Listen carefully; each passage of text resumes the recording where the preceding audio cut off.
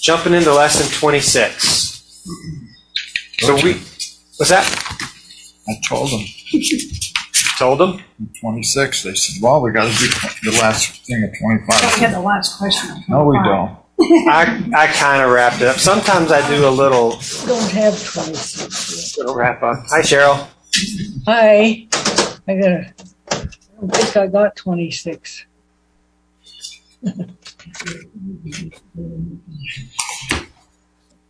Well, if you don't have the lesson handout, you can turn your Bibles to 1 Corinthians chapter 12, verse 4. We're going to read through 11.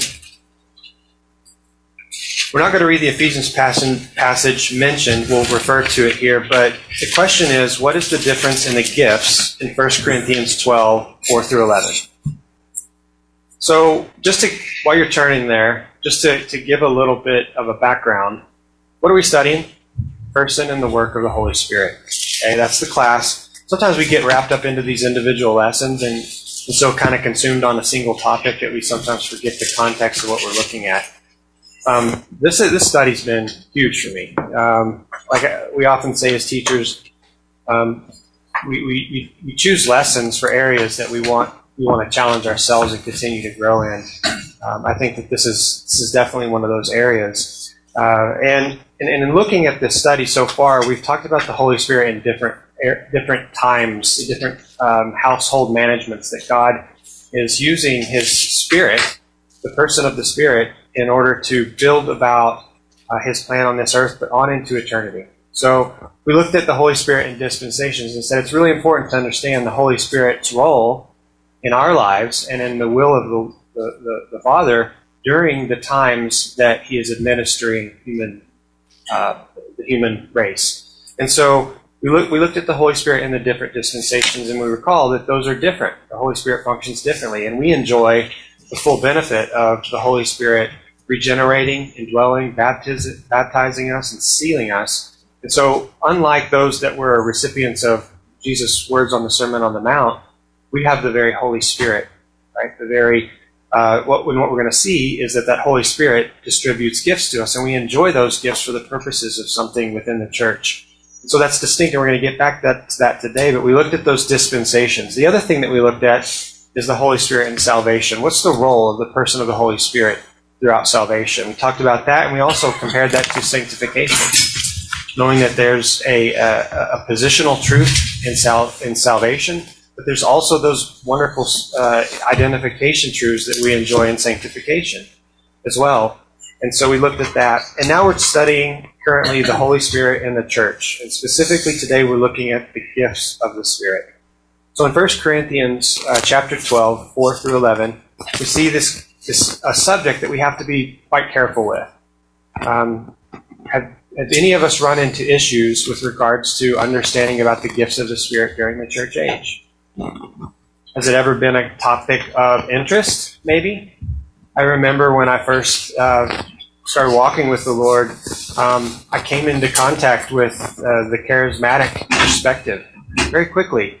And you know what I found is that I really connected with a lot of the personalities within the charismatic church.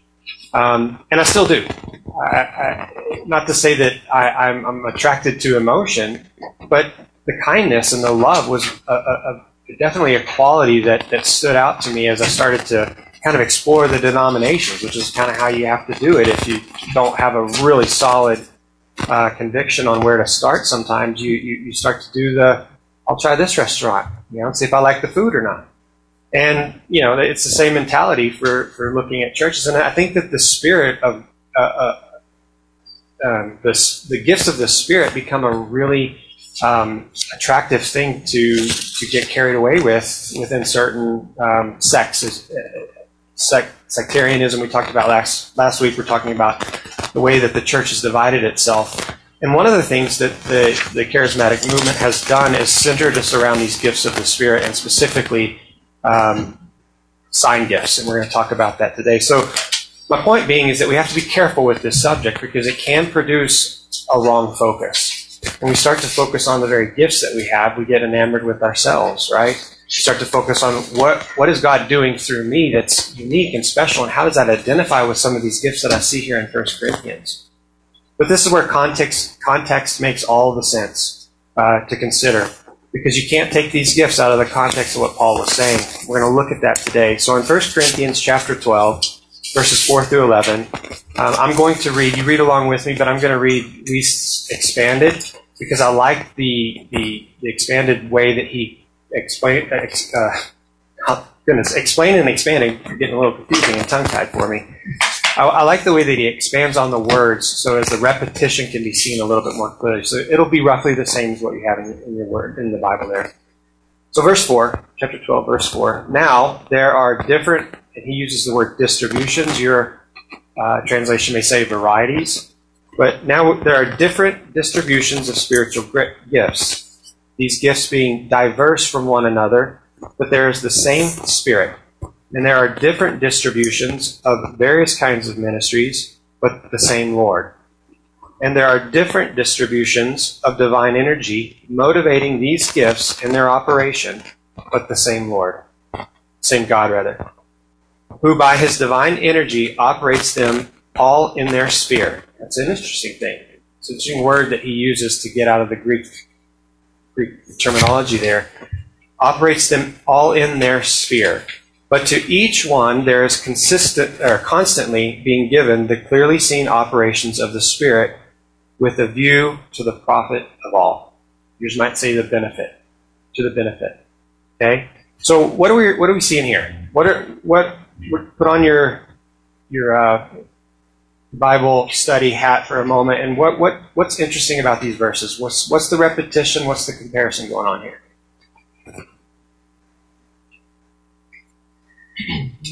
One thing I'll before you answer that, and I know that you're working on that answer, each and every one of you.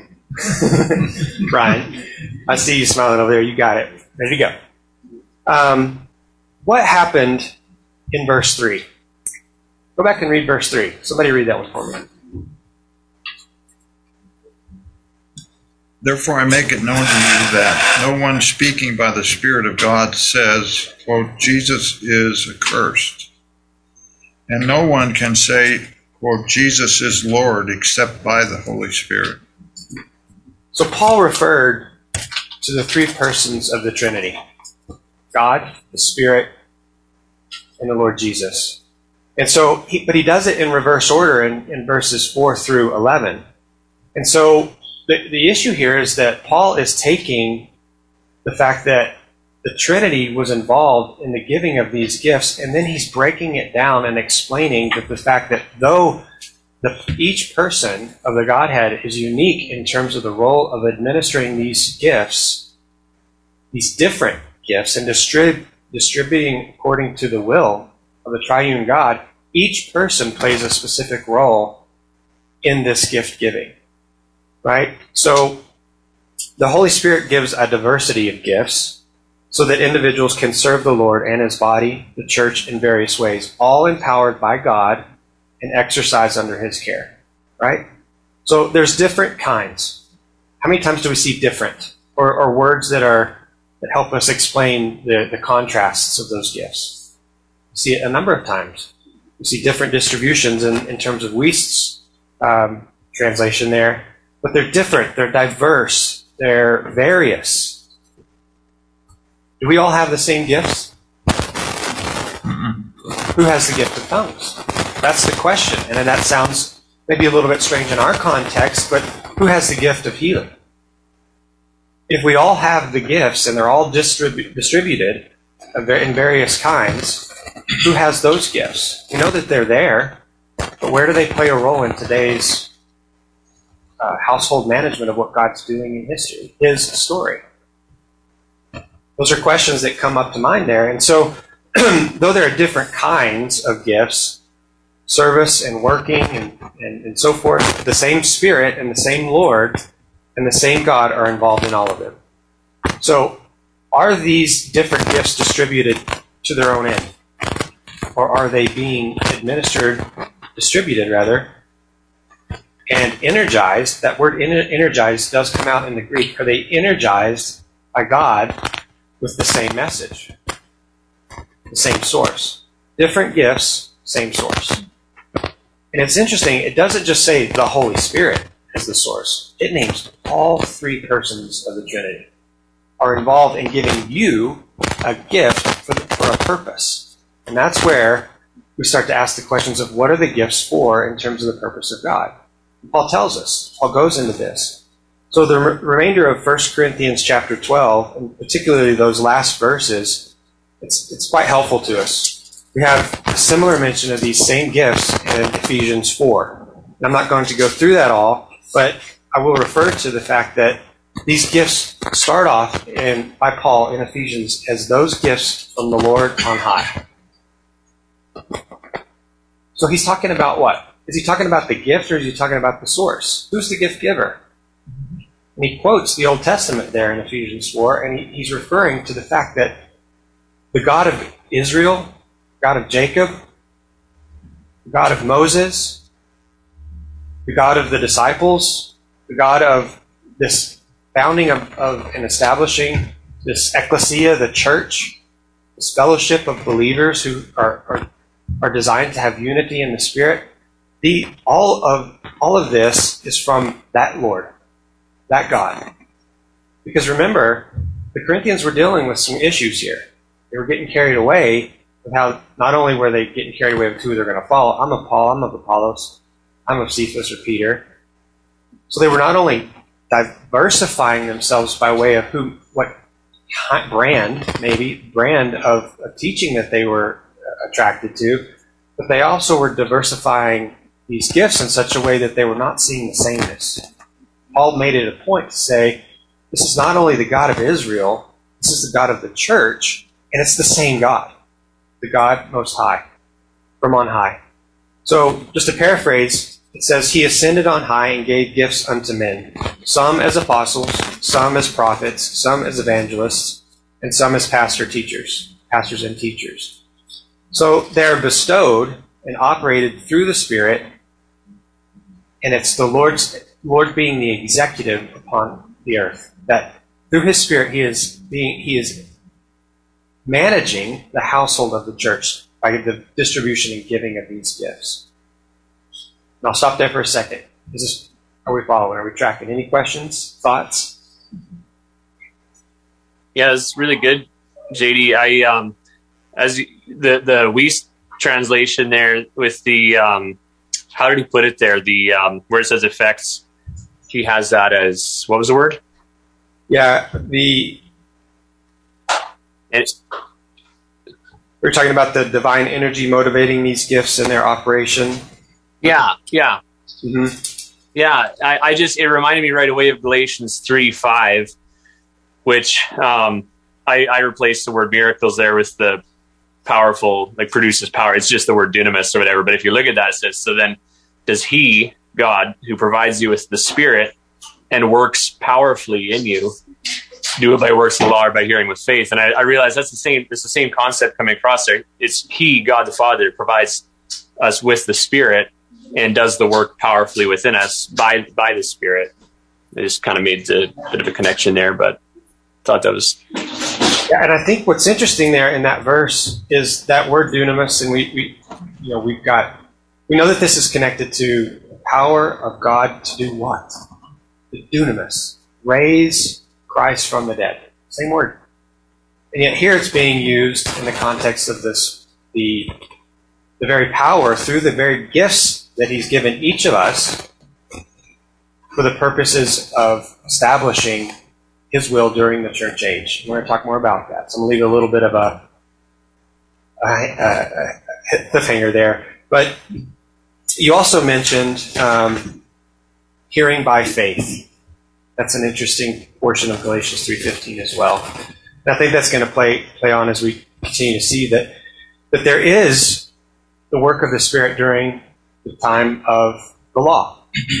But they're the same triune God, through His dunamis, His power that is unique to Him, the same power that rose Christ from the dead, the same power that was spoken and created all that we see in the first 6 days of creation is a result of the dunamis, the power of God, and yet it's involved in our gifting. It's involved in the gifting that produces a ministry. You have a ministry. We'll talk about that a little bit more later. Question number 2. Well, before I do that, I wanted to say this about Ephesians. Let me stop for a second. So we see that the Spirit is the Lord's executive upon earth, and specifically during the church age, that there are those works in Ephesians that are brought out, like you mentioned there, that are, we call them special gifts, sign gifts, right? Healing, tongues. And we see that there are those other gifts that have more of a permanency, right? So in 1 Corinthians, we see some of the more of the miraculous gifting. And in Ephesians, we see more of what we might call ordinary. Maybe I should have chosen a different word, but they're more common during this age, right? They're more operational gifts. And so we see that those are necessary throughout the entire portion of the church age. But yet we have these miraculous gifts that were done away with, that were ceased. We're going to talk about that in a minute. And so what we're seeing is that this permanent value of the gifts that are being talked about that are not ceased have a necessity for the purpose of edifying the church. Go ahead, Mike. I think it's interesting in Ephesians that rather than a specific gift, there are gifted men given to the body of Christ. The body of Christ is really important to God because it is the body of the Lord Jesus. And so there's so many characteristics of the body of Christ that pertain particularly to God and the relationship between the body of Christ, the church, and the Lord Jesus himself. So what God does is that he equips this group, which is the best way it's described as the body of Christ. He equips them with gifted men and with gifts in particular to men that are in the body, because the entity of the church is the most important thing to him, which exists now both in heaven and on the earth. So I guess my point is to realize the importance of being in the body of Christ. That when you study in the Old Testament about the nation of Israel, he didn't give them like this. They had some gifts. They had patriarchs. They had, people that led them, and they were gifted temporarily gifted to build a temple and do some other things, but not like us. That these are permanent. Some are permanent, and some are designed to create, build, and maintain the body of Christ. Mm-hmm. Why? Why is that so necessary for Paul to the Ephesians at that particular point in time?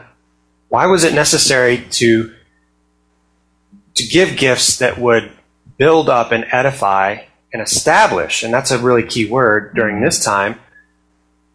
Why would he give these gifts? And that's what I want to look at. I want to move forward into another passage in 1 Corinthians that just is prior to, just after what we read. So question number 2 says, what was the purpose of all the sign gifts along with the gift of tongues specifically for?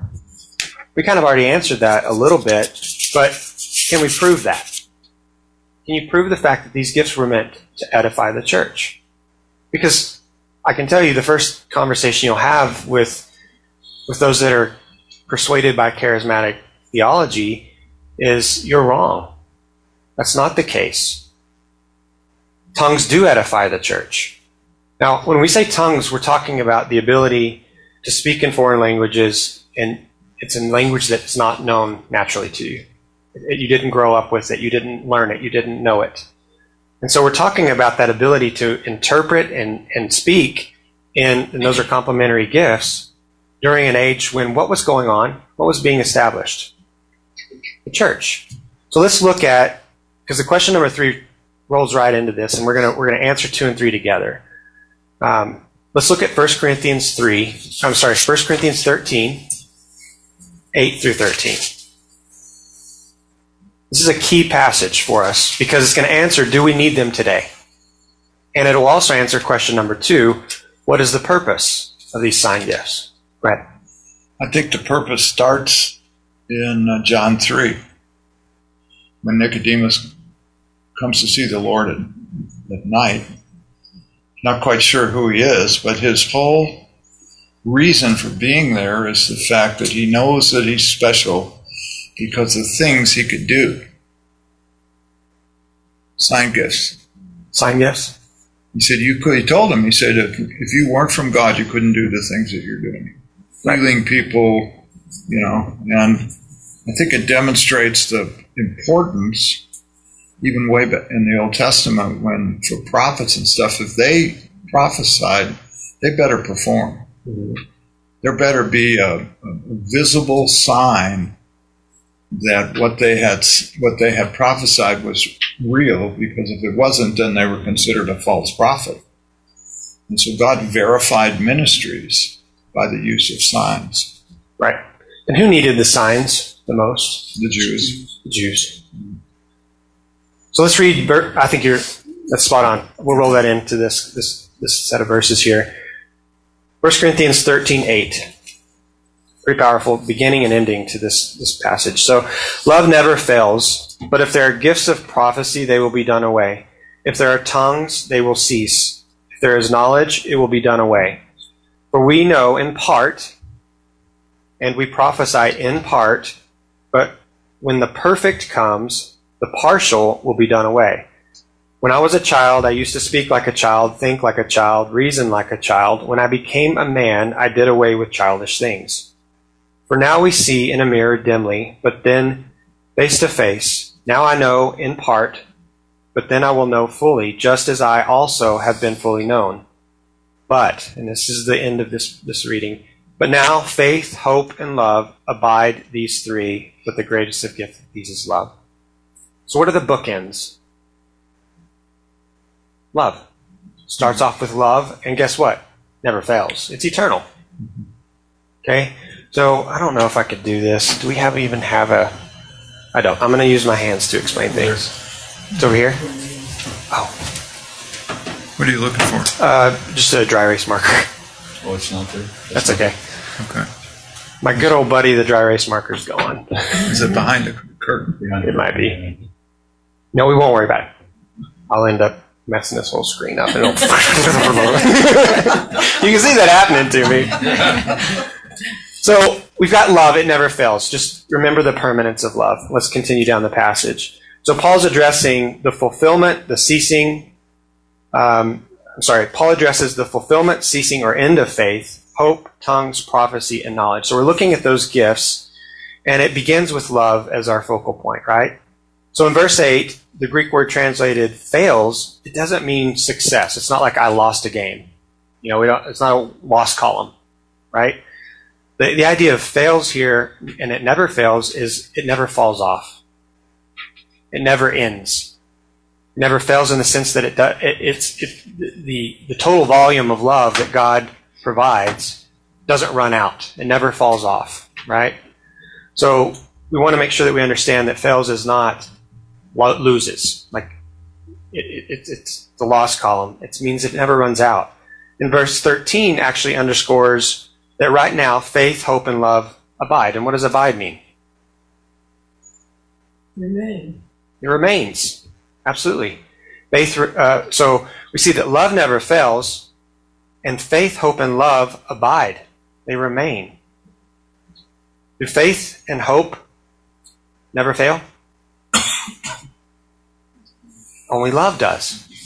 That's what Paul's saying. Only love never fails. Faith and hope remain. Okay? We're going to see how that works, because he also talks about us being face to face with the Lord. Are faith and hope necessary in that instance? We'll leave that question for us as we go. So verse 13, and I'm looking at verse 8 being the beginning. Love never fails. Verse 13, it remains. Okay? So going back to verse 8, we have prophecy and knowledge. What are these? What is prophecy? The ability to the gift that... I'm not going to do that right now. I say foretells. Foretells? Okay, it speaks of what will come, but it's based on the source. So, much like an ambassador, it's not the message of the ambassador. It's his role to deliver the message. Prophets wrote down what yet they were delivered, right? And that delivery, that source, is always the same. And the mechanism by which that is recorded is always the same, being the Holy Spirit, God being the source, right? And Jesus being the very Word himself. So we have prophecy. We also have knowledge. What is knowledge? The gift of knowledge. Who's got that one? Who's got that gift? Who knows they have that one? No one would dare raise their hand. Knowledge in what? Knowledge in God's Word. Knowledge in God's Word. Is the rest of knowledge necessary? Is it necessary?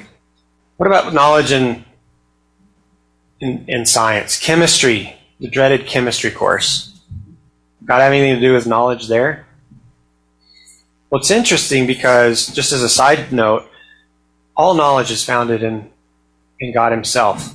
There's nothing that God doesn't have a direct creator relationship to.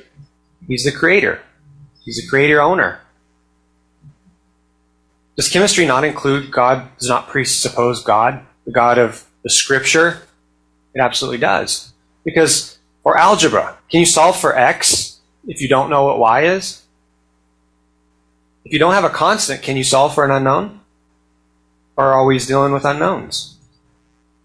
Evolution would say we are dealing with unknowns. Everything's chaos, right? All of our knowledge, even if it's not in the sphere of God's Word, is presupposing God's world. And the fact that it is constant. A 1 is a 1 today, just like it will be tomorrow. And if it's not, then God's not constant. There's no constant to math. So that being a little bit of a soapbox, and I enjoy going into that because it oftentimes the question is, well, even from the kids sometimes, what does God have to do with this? And they may not say it outright like that, but what does God have to do with this bit of knowledge? It's God's world. This is the world that he created. So as we begin to understand it, we learn certain things about God, but is it enough? Is it enough for our salvation? He says in Romans 1 that he reveals himself through his divine nature and his attributes, and that no man is without excuse. But is it enough? It's enough for no excuse. But is it enough for you to be face to face with the Lord Jesus when you're no longer with this fleshly body? It's not enough. So there's more knowledge. And where is that knowledge found? In the Word of God. Go ahead. I'm thinking too that a person with, say, the word of knowledge, which is more than just a laying out of the objective facts.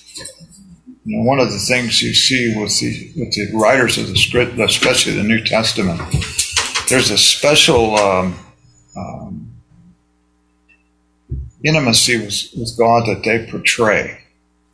We as scholars get all twisted around in the Greek meanings and that kind of thing, and we forget that really what God is really all about is that we would know him.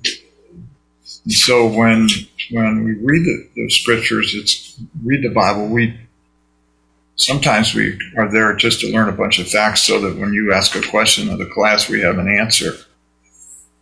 There's another reason, and the reason is to know intimately God himself, who is the Lord Jesus Christ. And I think that was part of what that gift was really all about. Do you guys agree? Was the gift of knowledge all about knowing a person or knowing about a person? Actually knowing him. Everything about God's Word, who is the Word? We know that it's the Lord Jesus, but every bit of prophecy and knowledge that was inspired, divinely by those apostles during the time of the church age. Specifically, that's what we're talking about, that body of truth. All of that was for the purposes of you knowing him personally, not knowing about him. Okay? So knowledge has a role. And if we're learning to know him during the point in time where we're not face to face, that's important. That's our lifeline, is knowing him to the point that we are face to face with him. So we're also told in verse 8 that prophecy and knowledge are both done away with. What's this? Why would knowledge be done away with? And done away is this idea of rendered inactive. It's no longer active. Doesn't mean that the knowledge that's needed isn't still there. There's just no need. There's no active need for this same body of knowledge. You ever think about, are we going to be flipping back in 1 Corinthians in heaven? God's going to say, welcome. We're face to face. What's your favorite verse? You think we're going to be doing that? No? Well, it's interesting because that knowledge is said of Paul that it's done away with in this context. And this done away with is it's a future passive indicative, meaning it's something that's going to be happening in the future to you, and it's absolutely going to happen. Right? So there will be this future point where knowledge and prophecy are done away with. Then we get to verse 9 and 10. It says, when the perfect comes, the in part gifts will cease. What were the in part gifts? Love never fails. Faith and hope fall off, right? They abide, but they fall off. Prophecy and knowledge are done away with. And then we have tongues that we're going to look at in a minute. So you have love existing constantly in eternity, past on into eternity future. But faith and hope, they fall off. Prophecy and knowledge is done away with even before that, and you have tongues. I'll draw it out a little bit more as we go. But we see that prophecy and knowledge are done away with, and so when the perfect comes, the in part gifts. When the perfect comes, the in part gifts will cease. The perfect, what is the perfect? Read it a little bit more in the context there. What is the perfect? Word of God. Okay. That's this big. It's the Word of God. Now what? Own it in. Jesus. This is talking about the completion of the New Testament, right?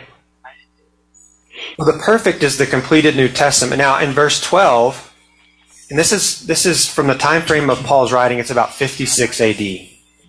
Okay, so when only part of the New Testament at that particular point in time, only part of the New Testament had been written, and he goes on to say about this this perfect completion, he goes on to say, we see it as in a mirror. And that's a key word for us. Because the Corinthians knew about their mirrors.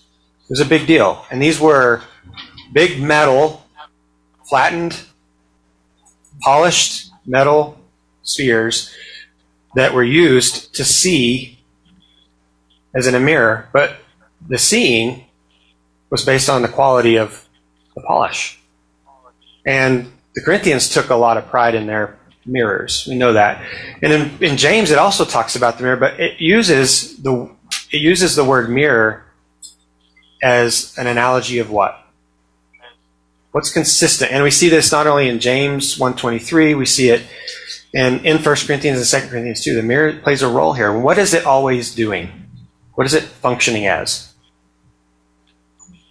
He's trying to show them. Reflecting. That when you're looking into the mirror, it's dim, it's blurred. And he's comparing it to the incomplete and imperfect that he's talking about that will vanish away, isn't he? Right. You're absolutely right. So the mirror is used as, in James, the Word of God. The Word of God reflects something back to you. And the quality of that reflection is going to determine what you understand about yourself. Is that true? If it's a really unpolished mirror, are you going to understand what you look like? No. If it's well polished, are you going to have a more accurate understanding of who you are in terms of how you look? There's only one problem with them. One problem. When you get old, you look in the mirror and you think, who the hell is that? So we might say that Mike would benefit from looking in a mirror dimly. Well, these Corinthians were looking at a mirror dimly as well. And not because of their age. We will not go there completely at this particular point in time, maybe next week. But looking at a mirror dimly. So since mirrors in those days, they were that polished metal, and they were. What he's saying is that this unpolished mirror represents the incomplete Word of God. It's not done yet, right? But when it's polished and done and complete, meaning all that is needed to be said for the administration and edification of the body of Christ, until that's done, the perfect is not yet complete. Is it complete for us? Yes. It is complete. We see clearly in the Word of God. We're told to behold it. Right? We're told to behold Him as if in a mirror. Right? So we know that during this time, they saw dimly. And so that's why it said that when the perfect is complete. So this purpose of prophecy and knowledge being done away with had to do with the completion of the New Testament. So we see it falling off. So Paul used the same word illustration, like I said, in Corinthians. And since the church was born about 25 years before Paul's writing, the church was rightly exhibiting these gifts that were needed to establish the church. Did they need signs? And if so, what? To authenticate. Okay, unpack that for us a little bit. Why were the sign gifts used to authenticate, and what were they used to authenticate? It showed who they really were. Was God's obey. In the same way that Nicodemus, that's right, in the same way that Nicodemus was able to experience and understand validation of who the Messiah was, we are given these sign gifts during this age in the Corinthian church in order to edify, but more importantly, establish and authenticate the fact that Paul and the other apostles were delivering the message from the Messiah about how the church is gifted. One thing, too, is at Pentecost, they were initially to announce the arrival of the Holy Spirit into the church. And that was verified later with additional sign gifts by the apostles and what they were doing, illustrating that the Holy Spirit was in them. Absolutely. Yeah, the Pentecost starts a whole new chapter in God's household management, doesn't it? And we're still talking, when we're talking about the unity of the Spirit and specifically the role of the spiritual gifts of the Spirit. So the maturing of the church, including, I'm going to wrap up in this last statement. So the maturing of the church, including growing away from its Jewish roots, was that part of their maturity? Did they need to grow away from, that's what they knew. That's how they were raised. That's all that they understood up until the point where Paul and these others were starting to give them information about the Messiah that had to do with spiritual gifts in the body of Christ. There's a lot going on here. So there was a lot of maturing that needed to happen. And so the completion of the New Testament was not something that they enjoyed like we do. And so gifts of tongues, interpretation of that message in order to have the knowledge of it was important. Miracles and healing and so forth were all a part of authenticating the messengers. Right? And so tongues do cease. They completely cease, and that's a different verb than falling away or rendered inactive, done away with, or the perfect becoming complete.